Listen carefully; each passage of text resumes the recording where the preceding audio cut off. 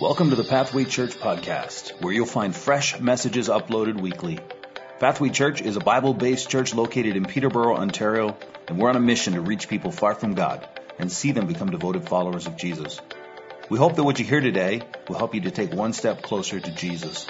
Thanks so much for joining us, and if you like what you hear, don't forget to subscribe. Good morning, everybody. Great to see you. Celebrated a birthday this weekend. I did. Thank you. Wasn't about that. There's a story coming. I've been over the hill for a few years now. But I was celebrating my birthday the other day, and my wife and I went into a store to buy an outfit. And while I was in there, this young, kind of hip young guy at the sales clerk comes over, and he says, "Can I help you find anything, sir?" And when I heard "sir," I was like, this isn't going well. Trying to stay young and hip, but apparently it's not working. And so there I am, and he says, can I help you with anything? I said, well, I'd like to buy a sweater. And he says, well, we got a whole bunch of sweaters here on sale. I would definitely avoid these. And he pointed to all the cool, trendy colors and patterns. He says, I think you should be looking at something a little more solid, right? A solid color. He's like, I could definitely see my dad wearing one of these. And I thought, it's over. So anyway, we're celebrating our 10-year anniversary as a church, another reminder of my age. And over these 3 weeks, we're in the third part of a 4-week series. We're talking about Table Talk. It's kind of the name of our series. And what we're doing is we're really kind of having a church conversation like you might have, around the kitchen table with your family, where you talk about our mission, our vision, and values as a church. So we're celebrating 10 years, but we're also looking to the future to see what God has for us as we move forward. So here's what I wanted to do. Today, as we close the series, I want to try to share with you some of our values as a church. And to do so, maybe I'll start with a question. How many of you, growing up, had a conversation that sounded like this with your parents? Let me preface this. Some of our younger audience here in the room and watching at home online are currently having conversations like this with your parents. But let's see. How many of you had a conversation like this? Mom, Dad, everyone's going to the party. Everyone's going to the unsupervised and questionable sleepover. Why can't I? Any takers? Okay, a few of you, I can see from your eyes that you've had this conversation before with someone. Maybe it sounded something like this. Mom, Susie has a cell phone. Susie has TikTok and Instagram. Why can't I? There's a little quiver, it's like, please. Or it might sound like this. Dad, Nigel has a girlfriend, and he's been dating since he's 12, and I'm basically an adult now. I'm 13 and a half. Why can't I? And if your family was anything like mine, let me tell you how this conversation goes. It usually followed up with, a conversation around the dinner table that sounded something like this. My mom and dad would say, Nathan, can you remind me what your last name is? Like, yeah, my last name is Blay. And they'd be like, how about Nigel? Or they would name the friend that I was comparing to, and they'd say, how about what's their last name? And I would say, and they'd be like, notice, they're not the same. And I'd be like, yeah, but I want to be like them, and I want to live with their family. And they'd be like, no. They have their way of doing things, we have our way of doing things. They have their set of values, and we have ours. That's how they do it, and this is us. Anybody have a conversation like that? Yeah. And, of course, if you were anything like me as a teenager, I would just keep pushing. I'd be like, yeah, but I want to move in with Nigel. And they would say, fine, go live with Nigel. Of course, under their breath, they were probably thinking, Nigel's parents don't want you. They don't want to feed your fat face. Like, that's what they would be thinking. But they wouldn't say it. Maybe once. Here's what I discovered as a kid. I discovered that every family has a set of values. And you know this. And it would vary. I would visit friends. And let's just talk about table talk. I would visit a friend, and we'd sit down at their dinner table, and the whole family would sit up nice and formal. They put a napkin on their lap, special dishes, everything counterclockwise around the table. Everything had a place and an order, and it's like, wow, I feel like I'm at the 4-star Ritz. Like, this is how we're doing it. Okay. And so you kind of like, wow, this is interesting. I would go visit a different friend. Dad would be leaning back in his chair laughing. Mom's singing a song during the meal. People are reaching over each other's, taking stuff off each other's plates. And I'm watching this take place. Someone says, can I get a roll? And Dad goes, go long. And he throws it across the table. And I'm watching this take place, and I'm going, wow, what are we talking about here? We're talking about different values. One family values order and manners, and another family might value fun and experience. Both are great values, but they're different. And every family has a set of values. Here's the other thing you need to know about values, is that values are often unspoken, but they're always felt. Values are not, you don't usually talk to people like, here are my values. Nobody does that. But they're always felt. One last story. I remember being 13 years old, meeting a new friend at school. Really nice guy. He invited me to his house. Spending the day there, and his mom calls us for dinner. And again, I come down. I sit down. Meal's prepared. Everything looks great. I just stopped, and I'm waiting for someone to pray. Because from the time that I was a little kid, every meal, we always stopped and thanked the Lord for the food. It was something that we did. His family just started eating, and it was so strange to me. It felt like a value of mine had been offended. I was like, what's going on? And I'm looking at them eating, and my friend notices, he turns to me, everything okay? And I thought for a second, I don't want to make them feel bad. This is my value, not theirs. So I said, it's fine. Thank you for the food, Lord. Kind of did this little prayer under my breath because I'm trying to honor the value that I had by not offending him. Every family has values. And values are often unspoken, but they're always felt. Now, recently I watched a movie called Hidden Figures. Some of you have seen this film. It's on Disney or whatever. It's a really, really interesting film about these 3 African-American women who were very, very important in the NASA space program in the 1960s. And in spite of being black and in spite of being women, they did a lot to overcome their circumstances to contribute. Okay, so there's this racism issue and context that's rolling through the movie. But what I thought was so interesting is through some of the conversations that were had in the film, what you recognize is that the U.S. federal government had already put in place laws against segregation. They'd already put in laws that basically made the statement, we value equality for all regardless of race. But just because those values were stated doesn't mean that they were being lived out at NASA, in the workplace, in the communities and schools. You understand what I'm saying? And here's the point I wanted to make, that values are lived out, not stated. Values are lived out. It's not something you talk about, it's something you do. You understand? And so I don't care if you think your family's fun. I don't care if you put a 6-foot poster of a cat falling off a table and write a big statement, we value fun. If you're not fun, it doesn't matter if you put up a sign, right? Values are lived out, they're not stated. They have to be obvious to everyone else. When I was a kid, we'd visit churches. And after so many churches, I began to notice a trend. If we were driving in and there was a giant sign at the front of the church that said, we're friendly and welcoming, oh boy, it's the giant cat poster. It's like, here's who we want to be. And you walk in and everyone's like, who are they? Is anybody going to go talk to them? No? Okay. So sometimes we state things. This is who we want to be, but it's not who we are. So values are lived out. They're not stated. If you're a generous person, you don't have to walk around being like, hey guys, I'm generous. People will know if they spend any time with you. You're the person that's like, hey, can I help you? Hey, can I pay for your meal? Hey, I had this. I didn't need it, and I thought you might be able to use it. Generosity just flows out. It's lived out. You don't have to state it. So values are lived out. Values are not stated. In fact, fun Thanksgiving challenge for you.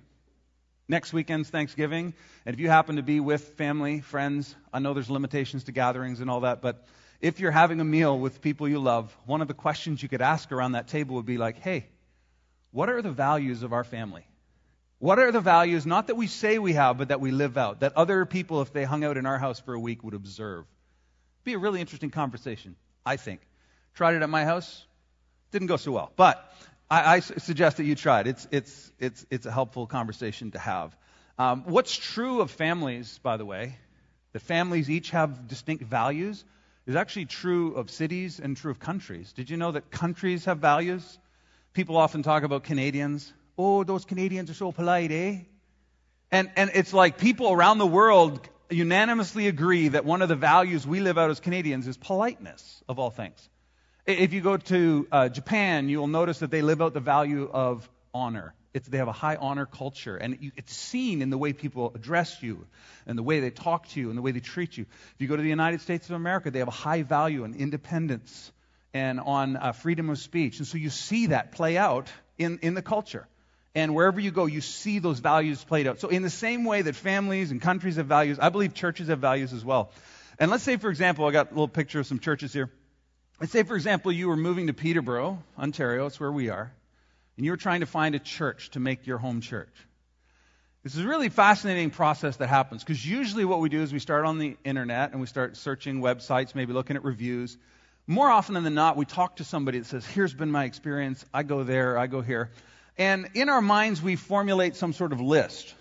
Anybody with me? You got a list, and it's like, okay, has to have, good preaching, it has to be interesting, applicable, Bible-based, music, whether you like contemporary or traditional, has to have programs for my kids, teens, et cetera, et cetera. So you go down your list and you're making your checklist of all the things. Let's say you're able to boil it down to 3 churches that meet all the list of criteria that you have for your particular church that you want to attend. Here's what's interesting. You would assume that since each of these 3 churches meet your criteria, that you would feel perfectly at home and comfortable in each of those churches. And if you actually attend them all, you'll discover that that's often not true. What is it when you have 2 churches that say they believe the same things, offer all the same programs, but you go and you feel differently when you enter? Do you know what that is? Values. And again, most churches don't have their values plastered on the wall, okay? Even if they did, you can't trust them, okay? So most churches don't do that. So when you enter into a community of people, there is a culture of values that they embrace, and you feel it before you can ever articulate what it is. And that's why some people have walked into this building and said, I feel like I'm at home. And others have come here and after a few months said, I love the preaching, I love the music, I love the programs, I love everything about it, but it doesn't feel right. And they might move on to another church. And what they're talking about is values. And I'm telling you, I could do a whole series on values, because our values have to align with the people that we're doing life with. There has to be some alignment in values. When people start dating, okay, let's just quickly go here. When people start dating, they often look at all the external stuff. Is she pretty? Is he handsome? Does he have a job? Let's keep that one on the checklist. That's important. All right? So you're looking at the situation and you're going, okay, we like the same sports team. We like the same we both like Thai food. We both listen to country music, whatever it is. And you go, wow, we're so aligned. And after 6 months, you're like, I don't know what's going on, because beneath the surface, there are values that are not in alignment. You don't marry somebody for the external alignment. You marry them for values alignment, because 10, 15, 20, 30 years down the road, it's the values that will either keep you together or pull you apart. Does that make sense? So values are super important. And as a church, we have some values, and I want to share with you today what some of our values are as a church. I don't know if we're going to get through them all, but here are 6, and they're just words, okay? Anybody could say they have these values. You can stick them on a wall, you can make a poster, whatever you want to do. But here are 6 of our core values as a church. I'm going to try to explain them a little bit to you today. Each one of these actually needs its own sermon. It would need a 30-minute to really get into it, but I'm going to try to summarize in brief for you. Gospel focus, number 1. Love in action, number 2. Excellence, authenticity, engagement, and empowerment. Now, one thing I do want to say about these 6 is that each of them actually is paired up strategically, okay, in what I call symbiotic pairs, okay? It means they depend upon one another, and they must grow in tandem together, okay? Think of 2 yoke pulling an ox, or 2 ox pulling into a yoke. They have to be together. So this gospel-focused value and love in action must be equally proportionate. Excellence and authenticity need one another, engagement and empowerment. So I just wanted to state that before I dive into these particular values so that you can understand where I'm coming from. Okay, so let's look at the very first value, which, by the way, is gospel focus. Now, when you hear the word gospel focus, it might mean nothing to you. So let me explain what we mean when we say gospel. What we mean when we say gospel is this. For God so loved the world that he gave his only son. Jesus came to this earth, God in flesh. He hung upon a cross in our place for our sins, died, was buried in the grave. On the 3rd day he rose and then ascended into heaven, one day to return to rule and reign with his people on this earth. And anyone who believes that, who trusts in Jesus, is invited into God's family to sit at his table, as we've been talking about. That's the gospel. Now, here's why it's so important for the gospel to be the focus, because that brief statement I just gave you becomes the center of our theology. When you open the Bible, when we open the Bible, we read the entire Bible, understand it, and interpret it through the lens of the gospel narrative.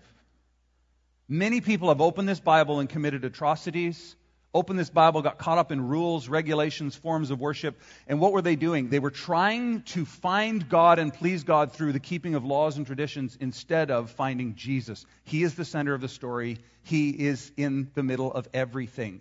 Here's how Jesus put it himself in John 5.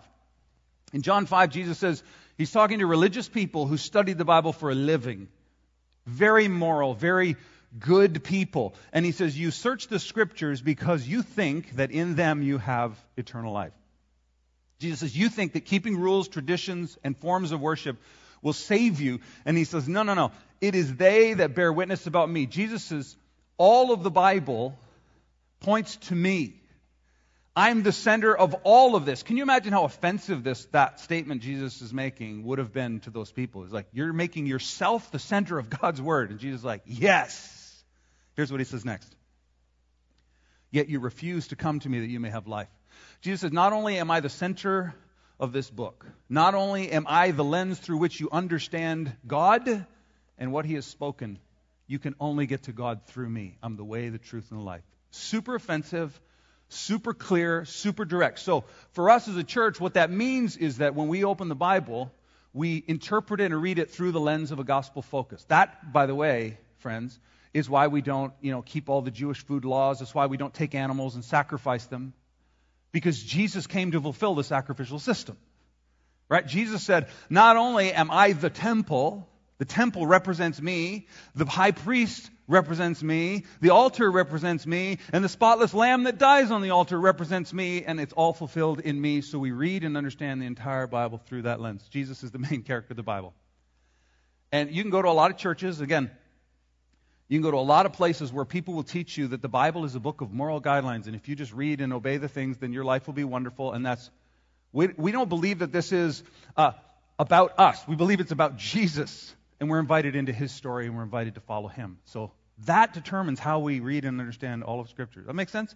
The other application to this value is we have something called open hand and closed hand. And I wish I had time. I could spend a lot of time on this one.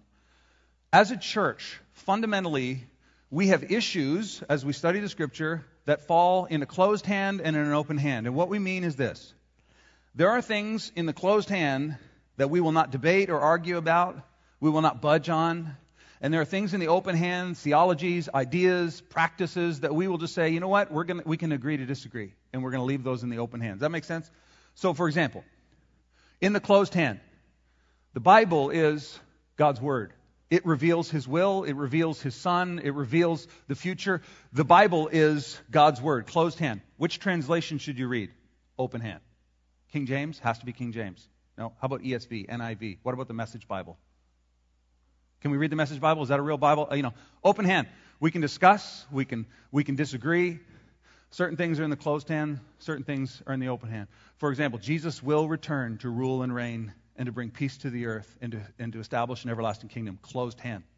No question. There's no debate. Open hand. When is he coming? Who is the Antichrist?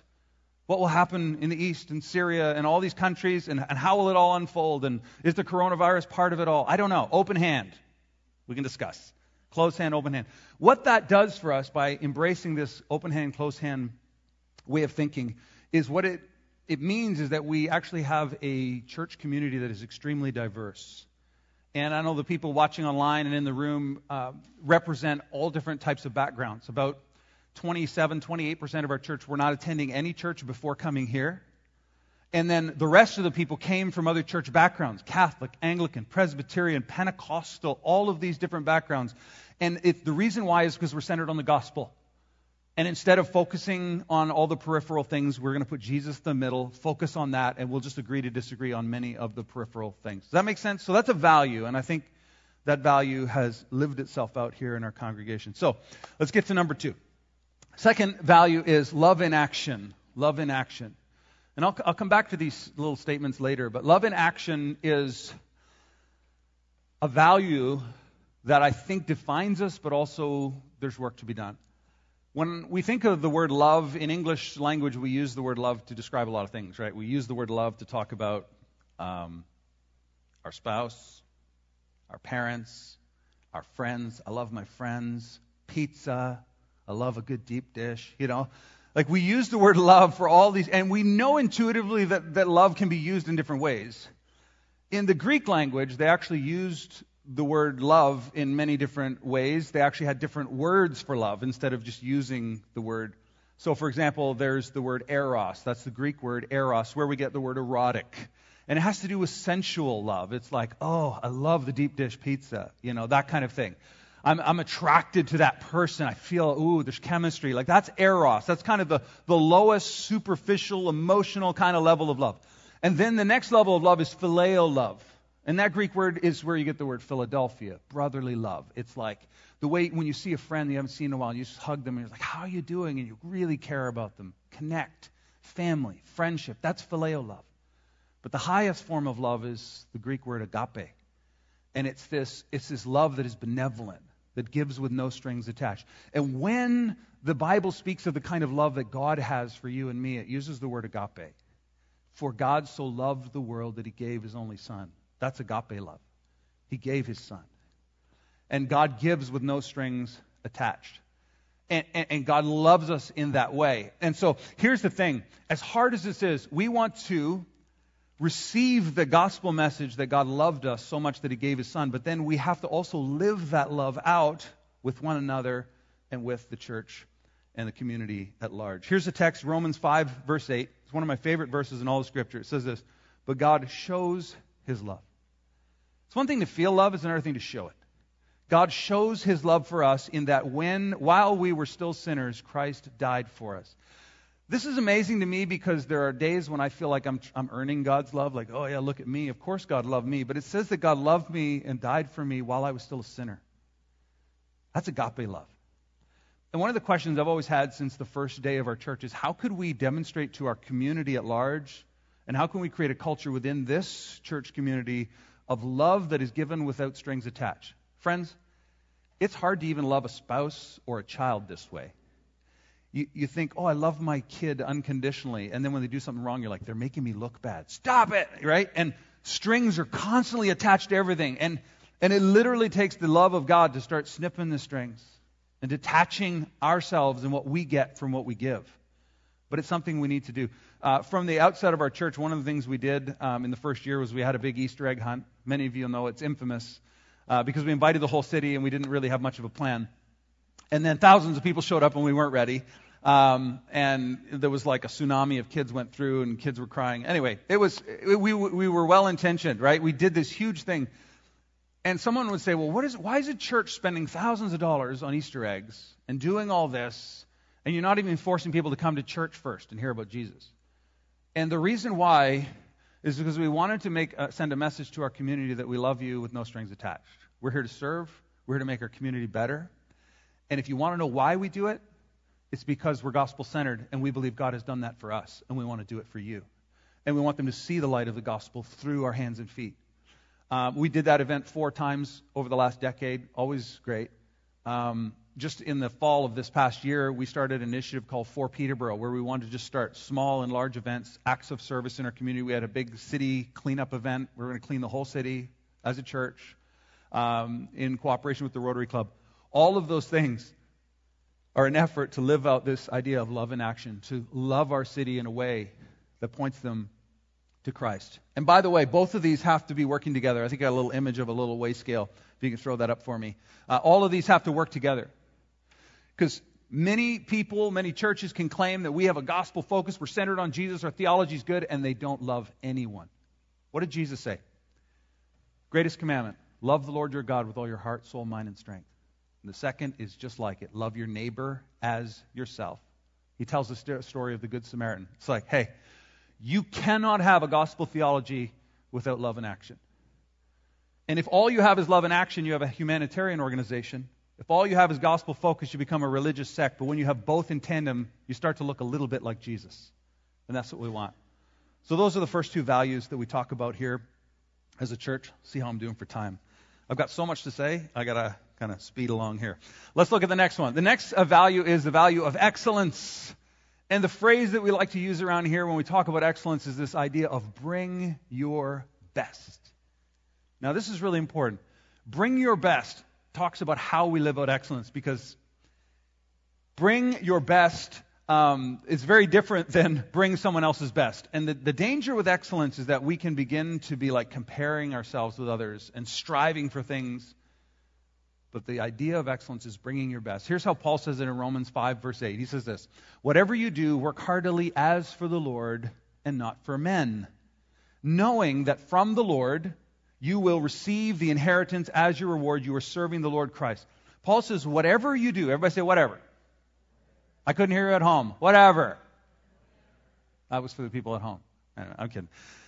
Whatever you do, Paul says, listen, whatever you do it as unto the Lord. That means whether you're cutting your grass, whether you are filling out a report at work, whether you are doing the dishes, whether you are doing your homework, hanging out with your friends, whatever you do, bring your best. Do it as unto the Lord. If Jesus was coming to your house for dinner tonight, let me tell you what would happen. If you knew he was coming, your house would be cleaner than it ever is. Your best dishes would be out on the table. Scented candles, they would emerge from a closet somewhere. Everything would be as perfect as you could make it. You'd bring your best. This is the idea. And God is looking for our best, not someone else's best. There's this interesting story in the Gospels where Jesus is at the temple and he's watching people put money in the offering box.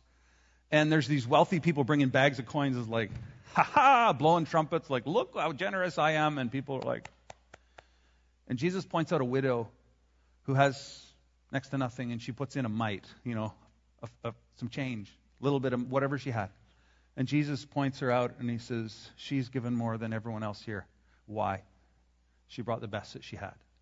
This is a principle that runs throughout the Scriptures. You go to the Old Testament, and when the people came to the temple and they brought a lamb, as an offering to God, they brought the best lamb. Like, it would make sense to say, oh, there's the lamb that's got like a wobbly leg. Let's sacrifice him to God because he's going to get sacrificed anyway. Like, let's just bring that one to God. But no, they brought the best. The one they would bring to the show and be like, look at our best lamb. Our farm is amazing. They'd take that one and they would offer it to God. They would take the best of their crops and they would offer it to God. Why? It's a principle of bringing our best.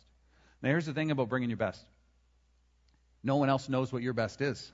So it's easy to fly under the radar and to be mediocre. That's why it's a challenge and a value for us to constantly bring our best. Now, let me also talk about the danger of this. If all you talk about is, how can we do it better? How can we make our live stream better? How can we make children's programming better? How can we make this better? How can we reach more people and make that better? And better, best. All of a sudden, it can become all about outcomes, and we can lose sight of people, and we can lose sight of reality. So this value of excellence, while extremely important for us, also has to be paired with authenticity. And when I think about authenticity, I think about something being what it really is. When you see something and it says it's authentic, you say, okay, it's not a replica, it's not fake, it's the real deal. It's the essence of it is that it is real. And this phrase that we use to describe authenticity is this idea of lowering the mask. And I'm not talking about a coronavirus mask. I'm talking about like those masquerade balls. You ever seen those? In the old movies, they have these masquerades. And you didn't know who was behind the mask.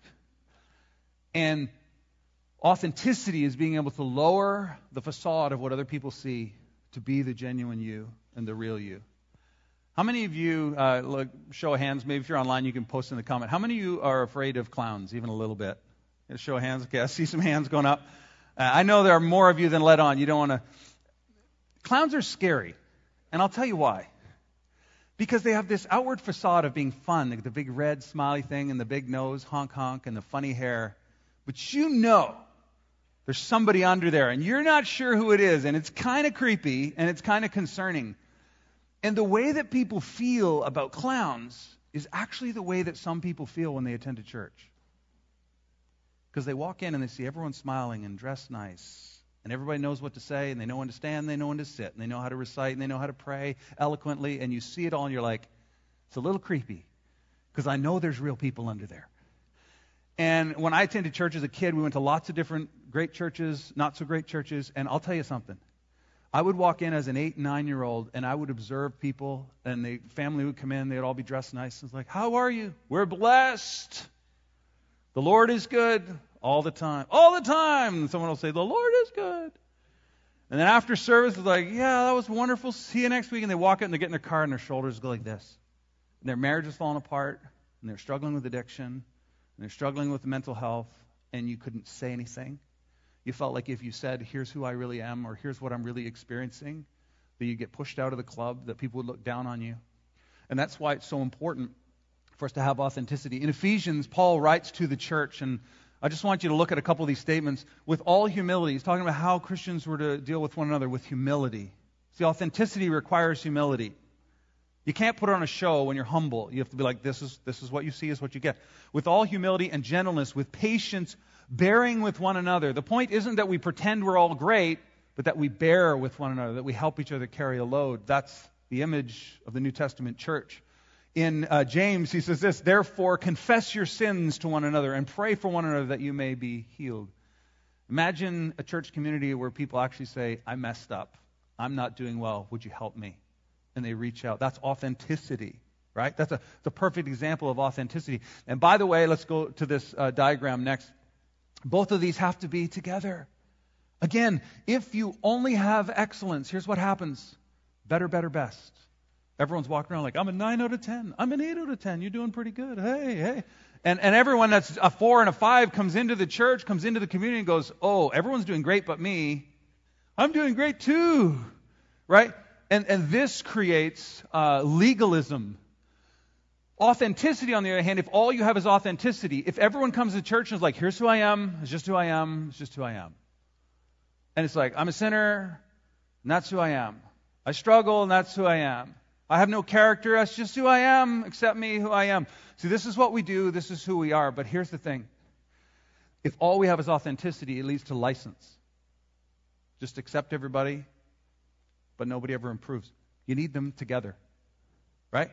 Here's where I am. I'm a 3 out of 10, but God's calling me to be a 4 and a 5 out of 10, to increase in my gifts, to increase in my character, to be a better husband and father, to be a better mother and a better friend. God is calling us forward. He loves us and accepts us exactly where we are, but He calls us forward to be more like His Son. So you have to have them both together. Does that make sense?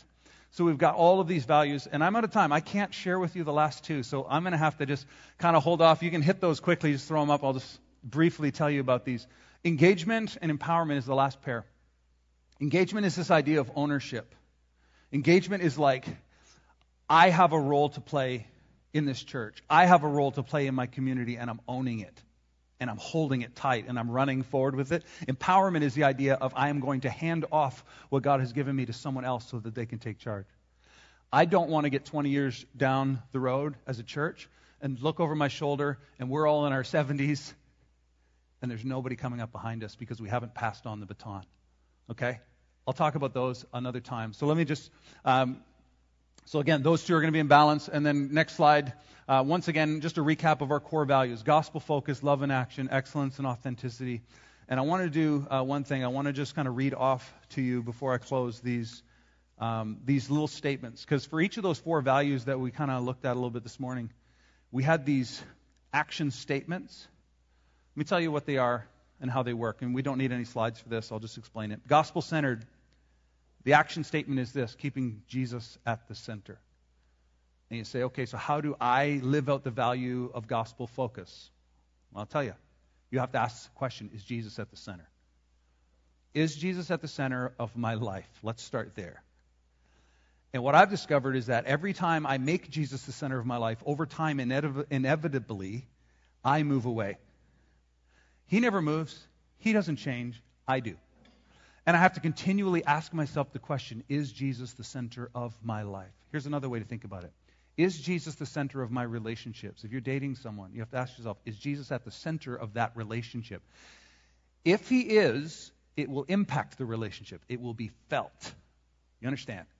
Is Jesus at the center?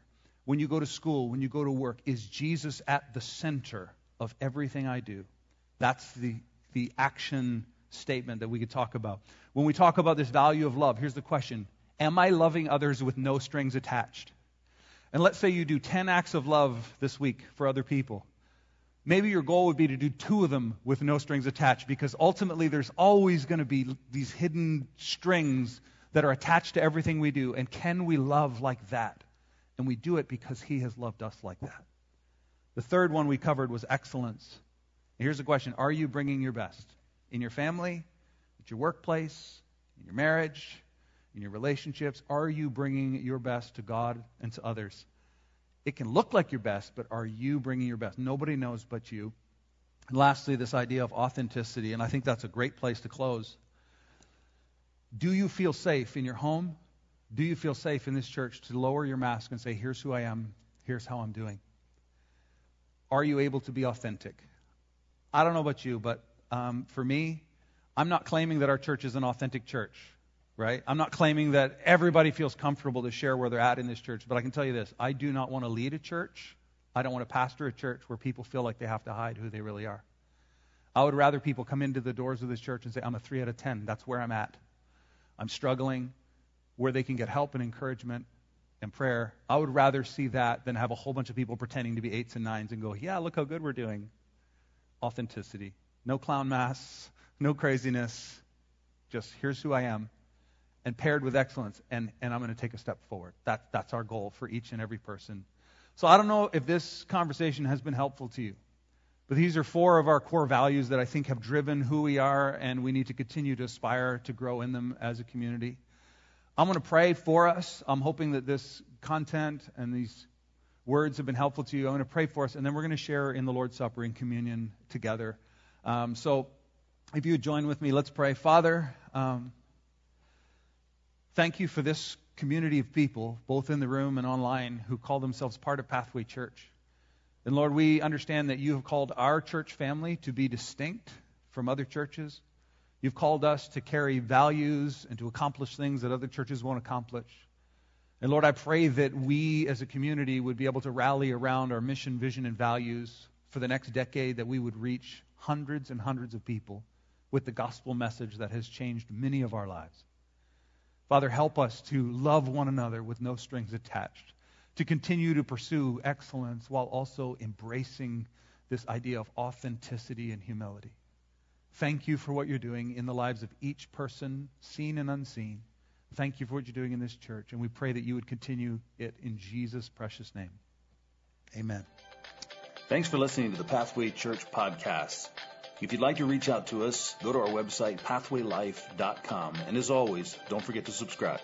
See you next week.